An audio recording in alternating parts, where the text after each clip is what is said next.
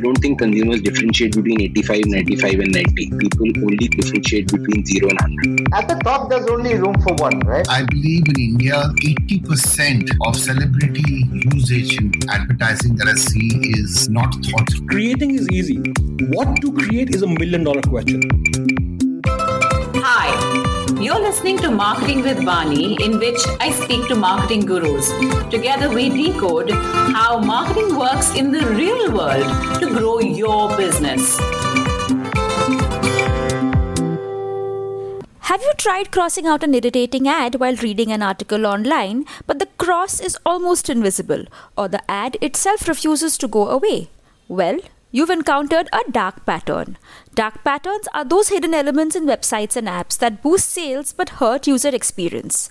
In this episode, Vani speaks with Manisha Kapoor, CEO of the Advertising Standards Council of India, about dark patterns, why you must be aware of how you as a consumer might be manipulated, and what you can do better as an advertiser to not win the consumer's ire. Manisha, we have a really interesting subject today. And I've been reading up a little bit on the press reports on what we call dark patterns.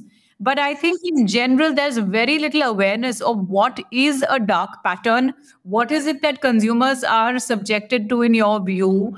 And why is it that you're taking this up with the force and the vigor that you are taking it up now? Tell us, what are dark patterns to start with? So I think dark patterns are something that we've actually all encountered. I don't think there is a single person on the planet who's using the internet in some way today who hasn't encountered dark patterns. It is basically a kind of interface that makes certain choices for you or presents choices to you in a way that may not completely be apparent to you in terms of what are the consequences of those choices. So it is about some trick which has been used to manipulate user choices on either social commerce or e-commerce or just on any kind of website. And I think given how prevalent all of these are, it's very likely that all of us have encountered some kind of a dark pattern. And these are actually, they creep into our transactions or our interactions in a very kind of insidious way, whether it is pricing and what you're paying for a product, whether it is how much information you're sharing with the platform to move to the next screen, to what kind of prices are you paying? Do you have transparency about prices? Or do you know how much stock is available, etc.? So I think these are the different areas, that dark patterns find themselves in, and we as consumers kind of encounter them. And just given how prevalent the whole ecosystem of internet and social media and e-commerce is in our lives, I think this is something that impacts, as I said, many people across the world. And which is why it's a concern. It's a very widespread phenomenon. Tell me something, Manisha, when you talk about how much information you're sharing on the platform or what kind of pricing you're seeing or stocks limited, etc., tell me, a lot of this, will it not be driven by the algorithm, as they call it, or will it not be covered under the TNCs that we put a tick mark on? Will it not be a function of the changing dynamics of stock pricing, what we call capitalism? How would this be different from that? What is a dark pattern? Would it be something that the company willfully does to mislead or manipulate the consumer? No, absolutely. So I think it is the designing of the interface that is done in a manner which is beneficial to the service provider, but is perhaps not a great choice for the receiver. And I think that in a sense would define what a dark pattern is, where it compromises the consumer value in favor of shareholder value or stakeholder value. In an ideal scenario, there needs to be a balance between what a consumer wants. And typically you would see that many organizations actually flourish when consumers see a lot of value. In this case, what is happening is that you're actually eroding consumer value in some way in order to increase, the value for the advertiser in some, so that is, I would say, the difference between a dark pattern and an algorithm, which in a sense presents choices, but does so in a fair manner. So the issue is not about the algorithm, it is about what is the intent of that algorithm. And tell me over here, Manisha, while you're waging this battle on dark patterns, would this not also be a lot about the competitive context, in the sense, in the various, you would know this as well. We've all worked at big FMCG companies, and this battle on how much plastic and how much garbage are we creating has been on since at least 2 decades, if not longer. And I remember conversations in boardrooms where we'd say, should we stop sachets? Should we stop plastic? And then we'd say, but what about all of the other FMCG companies? Everybody's in a sachet, everybody's plastic, everybody's creating gand. And this is what the consumer is only willing to pay for. The consumer is not going to pay higher. In that sense, even with reference to dark patterns, how do I, as a marketer or as an advertiser, take a stand to genuinely give value to my consumer, genuinely not put out anything with the intent to mislead, knowing that I face competitive heat and my competitors might go under the radar and yank away business from me? Yeah. So I think, none of these things have an overnight solution. But I think the first step is that can we establish at least what the intent is? And I think we are perhaps not there yet. Or even do we even acknowledge that this is a problem, or have we taken for granted that this is the way in which business is done? And I think that's where the problem starts. I think if there is enough acknowledgement that there seems to be some degree of unfairness in the way that these patterns have been brought forward, I think once you have the intent or you acknowledge that it's a problem, I think, there are enough intelligent people and enough honest people who will figure out what the solution is. It may not be an elegant solution to start with. But I think if that intent is there, there will be a set of team, there will be a set of people who will start working on those solutions. I think perhaps we are at that stage where it is just taken for granted and not even acknowledged potentially as a problem. So I think the other challenges in terms of competitiveness, all of those come a stage later. I would say that just like in the case of plastics, there is a concerted effort to try and resolve what is at least acknowledged as a problem. And I think we are some way away from that when it comes to dark patterns. I think that's a very good point, Manisha. That's very true. You're right. Unless, if it weren't for you raising the decibel levels on this, it is not something that even came into my consciousness. I didn't even know that there is something called dark patterns. And you're right. It's often been the case. For example, I was reading in one of your articles, it's true that several times you're on a website and you're desperately clicking on the cross so that you can read the article, but you instead land elsewhere. And it's such an irritant that you eventually don't end up getting what you went to that article for.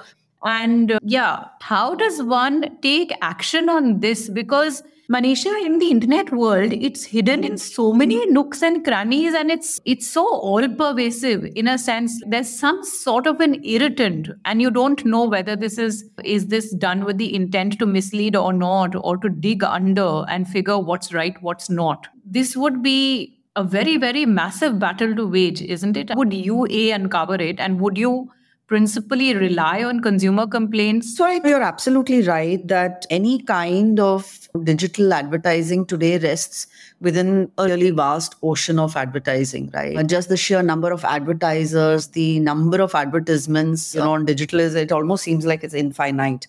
And how do we pick on some of these? So couple of things. One is, of course, through some raised consumer awareness. When consumers start to spot these patterns, and we are trying to also work with students, they're on the internet all the time, and this is something that might interest them. So we are trying to see whether we can pilot a few projects with students identifying the websites that they visit, what are the dark patterns that exist over there. We are doing some exercises of that nature. Of course, consumer complaints, we would be happy to handle. And we will also look at how technology can help us to uncover some of these. Just as there are algorithms to create these dark patterns, there will also be algorithms to detect dark patterns. And I think this continued investment in technology and our focus on digital will help us in that sense take more suo moto and proactive action and not just wait for consumer complaints. But I think this is an evolving space. There's always a little bit of a cat and mouse a game that happens. I also want to actually bring in the earlier point that you mentioned about how frustrating it can sometimes become for consumers to then be in the online space. And I think, again, people who are here for the long term will recognize that if you constantly create experiences for consumers that are frustrating, that are uncomfortable for them, that eventually those are spaces they will avoid. You don't want them to be on your site reluctantly. You would like them to be there with an objective to engage with your site in some way. So I think eventually the consumer experience is ruined. And I would say that there would be advertisers and there would be service providers and platforms that don't want to go down that path. So I think competitive pressures will always be there. So even in traditional advertising, someone may say that I can't make this claim because I'm honest, but look at the number of people doing it. And so I think that can always be a stance, but I don't think that stance serves honest advertisers well in the long term, because eventually the consumer experience of that industry or that platform or that kind of interaction is unhappy, and then eventually consumers will abandon it and look for things which are better experience. So I think it is in the industry's own interest to sort out these issues through collective action and through these kind of conversations. So I understand that there will not be an easy solution, but I think the right-minded people need to come together to find solutions for this. So I remember even in the earlier episode that we'd recorded on, ASCI guidelines on influencer marketing, I remember even there you deployed heavy use of technology and you partnered with Dhruv. Over here, I think the solution of partnering with students is very interesting to be able to uncover this. And yes, you're right. One has to first start with just making people aware that there is this thing called dark patterns. Know when you're being manipulated. And when you are sensitized to this, then you will raise an alarm and also start to boycott places which tend to cheat in a way. Tell me, Manisha, what kind of remedial action or what kind of punitive action would you take? Because to define the degree of the offense would be quite difficult. No? Would this categorize? How would you categorize the degree of offenses or the extent of malintent? Yeah, so I think in that sense, the action that ASCI takes has been well established. We are not a government or a statutory body. So our endeavor is to get voluntary compliance. Now, I know that a lot of people feel unhappy with voluntary compliance and feel that everything should be punitive. But let me tell you the advantages of voluntary compliance. One is that it's much faster. If you look at statutory action, we all know that it runs into months, years, if not decades. And then what is really the value of that resolution after such a long time for something which is a campaign that may have lasted only for a day or two or a month? Then the second thing we should remember is that voluntary action costs the taxpayer nothing. The ASCI as a body has been funded by the industry. The industry pays for us to be an independent body that keeps advertising clean and honest. And there are always punitive actions that the consumers can apply for or deploy, right? There are the consumer courts and there is the CCPA now and there are the courts of law. So I think those options are available. So it's not as if a consumer who wishes to see punitive action has no other alternatives. But ASCI becomes, in a sense, the first line of defense where our focus is on voluntary compliance for the reasons I mentioned, that it's speedy, it's up to date, it can provide remedies for things which are very current. For example, when you look at dark patterns or influencers or crypto or gaming, these are like industries that are very heavy advertisers in the current times, and these are the new concerns. And self-regulation is able to kind of quickly incorporate those as part of its code. Our code itself is almost like a living document. So I think those are the advantages of voluntary compliance. But yes, for repeat offenders, for willful offenders, I think the government needs to then come down with a more heavy hand. And they have the powers to do that. So I think there is a variety of solutions available to consumers and others who feel such kind of advertising is problematic. And the consumer has a choice as to which resolution they wish to pursue. And, each of them has certain pros and cons. Manisha, tell me something of this scale that you're attempting. This would require marketing in itself because, in a sense, what you're attempting to do is to educate the consumer on something that the consumer isn't aware of right now. No, absolutely. I think, again, consumer education awareness is like an ongoing endeavor. And again, it's not just ASCI, but you have a lot of great consumer organizations in the country. You have the Department of Consumer Affairs. And it is, I think, our collective objective in some way to make sure that the consumers are more aware. So I think we will continue our efforts. But I don't think, any one organization can meet that mandate. It's too vast and different people at different levels. So starting from how do we make even students aware of this? So they're one of the largest cohorts who will become aware citizens tomorrow, who will enter the industry tomorrow. So how do we reach out to different cohorts of people who form sizable groups of consumers, and how do we educate them not just about dark patterns but about all the other things about advertising and practices, other kind of how consumers can keep themselves safe, how they can call out, how they can recognize some of these problems, how they can call those out, which are the resolution forums that they have the option for. So I think it's a larger agenda which the government, consumer organizations, responsible advertisers, and a body like ASCI all need to work together on this. And Manisha, tell me, in this, while we're talking about dark patterns and we've discussed what dark patterns are, but would this also extend to the use of, what should I say, brain biases or consumer psychology that is used by marketers in order to keep consumers hooked, or in order to keep consumers, over there it's an ethical line. Like even over here, a lot of it is, like you said, of course there is malintent involved. But strictly, if I were to contend this in court, and if I were to say, look, it's all covered in the fine print on my terms and conditions, to which you as a consumer, by your own volition, you put a tick mark to, then there is no way that you can contest me in court. You should have read the terms and conditions. They're all available. I think all of us know that what is a reasonable effort that you would expect the consumers to put. If really the consumer has to be a technical UX expert to understand all your terms and conditions, it means that you are trying to mislead consumers. So I think those are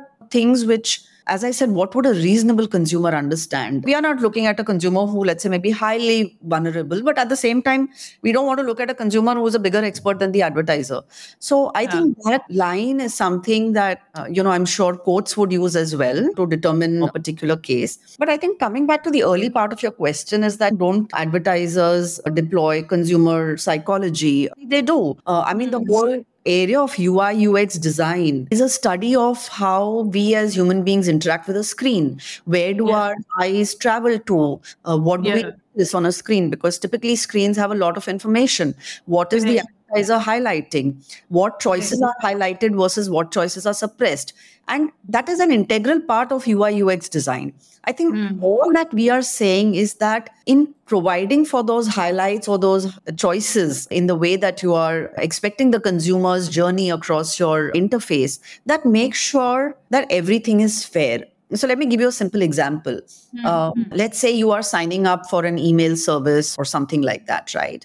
And the choice that is highlighted to you is that, yes, I agree with terms and conditions and move on. And let's say a small print says that, see what are the key terms and conditions, or see what are the other choices available. And then you find a few other choices that, let's say, include things like, I don't want to receive promotional material, or that you will use my website with your, or you will use my details with your platform partners, etc. The question is, why can't each of those choices be equally presented to the consumers? On a single screen where there is no highlight or no attempt to get the consumer to choose something which they may not want to do. I think that's really the crux of the issue, saying that let the consumers take an informed choice and make sure that information is given in a manner that is transparent, but not overwhelming also for a consumer. So I think that's the balance that, people who really, I would say, value their own brands in the long term and their consumers, must make. And I think we are already starting to see some consumer pushback, some kind of conversation globally on these issues. And I'm sure it's not going to be any different in India. Wow. Okay. Fantastic. You're absolutely right. Now that you're saying it, that's so true. There are so many times when between the allow and the no thanks is virtually invisible. You can't. Yeah. Sometimes you actually have to really hunt for it. Yeah, exactly. You're absolutely right. It's not just the stuff that you see on the internet and on screens, right? There is a company that I interacted with. I don't want to name the brand, but for example, the follow-ups that you get on SMS or constant bombarding, even though you believe you unsubscribed for that service and you are still getting, it's almost as though you have to live with that advertising. You're bombarded with advertising messages, even though you feel I've done everything to unsubscribe, I've done everything possible to get off their list, whether in the online world or in the offline world, would also fall under the purview of this conversation, right, Manisha? Yeah, so I think that's a larger conversation, which is really about practices and not necessarily advertisements alone. It is about, let's say, consumer acquisition practices or consumer engagement practices. Now, some of them don't actually fall under ASCII's purview, but yeah, they definitely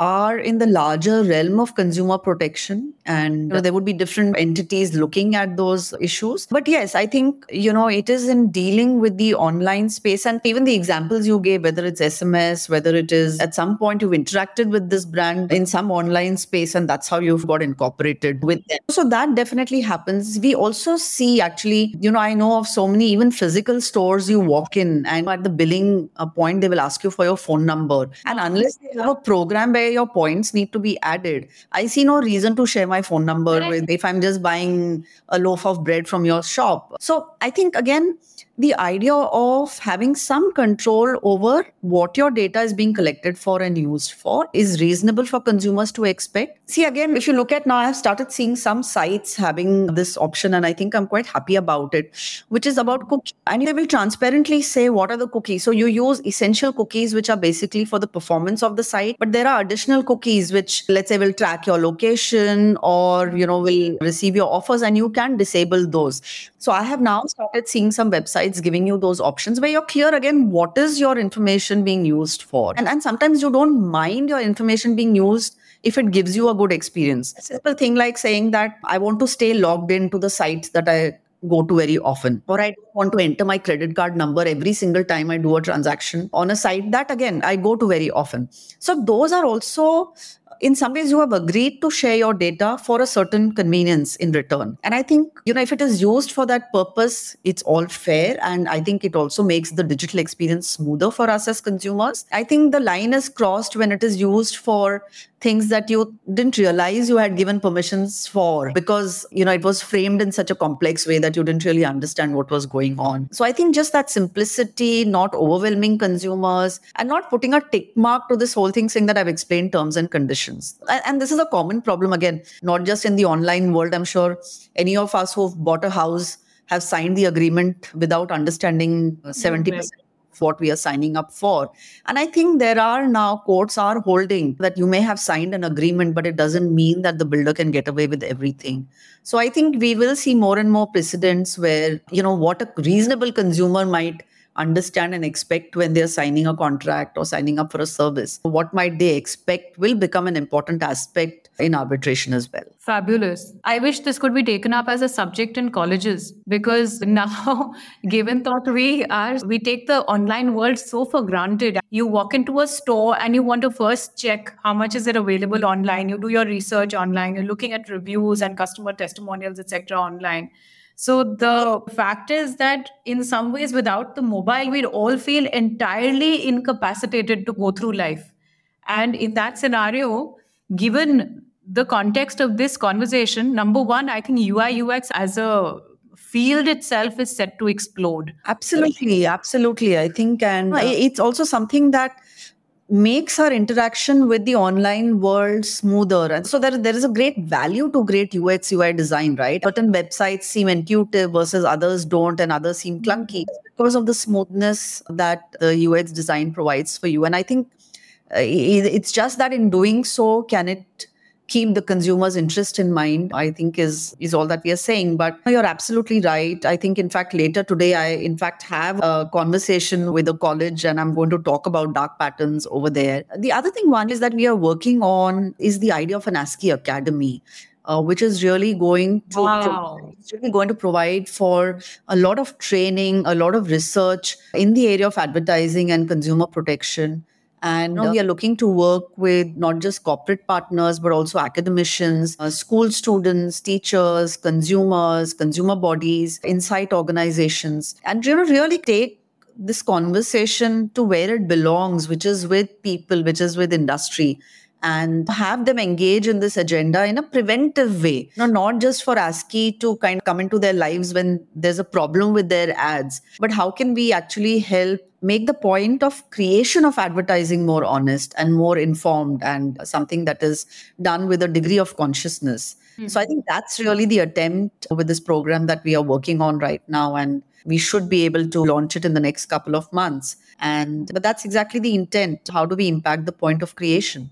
Yeah, that'll be great if one could get, for example, ASCI certified UI UX experts, not because these experts would super sanitize your digital assets, but because they would understand what makes the consumer stick while also doing it in a way that's good for business and good for society at large. Would be fantastic. And I have so many entrepreneurs, and for everyone, actually, having a website that gets you business is the first ask. And everyone's looking for a UI UX expert. And I think this field is much misunderstood as well, as is the case for most professions, but more so for this, because this is a young field still. It's still we're still learning, and the demand supply gap is huge. So if there were any college, if there were any body that could sort of actually bring curriculum and teach this in a way that gives it principles, that gives it good practices, that helps the common man understand what is good UI UX, that would be of tremendous value. Yeah, so I think there are already institutes that teach this. I think ASCI's endeavor would be to tie up with all kinds of academic institutes that are preparing the next generation of people who will be in the industry in different ways, right? Who are going to be a part of that ecosystem, whether as advertisers, filmmakers, content creators, UI UX designers. How do we interact with them? And while they will always teach, in a sense, the more functional parts of the curriculum, but how do we incorporate this idea of ethics as a layer to whatever they are being taught? That is precisely one of the big objectives of the ASCI Academy. So we are in the process of tying up with several academic institutions as well, and we'll continue to onboard them for the next several months. Fabulous, Manisha. Lovely talking to you. And I'm glad that there are people like you, there are bodies like ASCI that are actually thinking about stuff like this in the interest of the consumer. Thank you for this conversation. This episode was brought to you by Cherry Peach Plum. Vani and her team of marketers and problem solvers at Cherry Peach Plum help businesses solve a wide range of growth challenges by utilizing proven marketing playbooks. Get in touch with us via cherrypeachplum.in if you want to take your brand to the next level. I hope you liked my show. And if you did, please do consider subscribing. I also have a YouTube channel by the same name, Marketing by Vani. Please do check that out too. Thank you.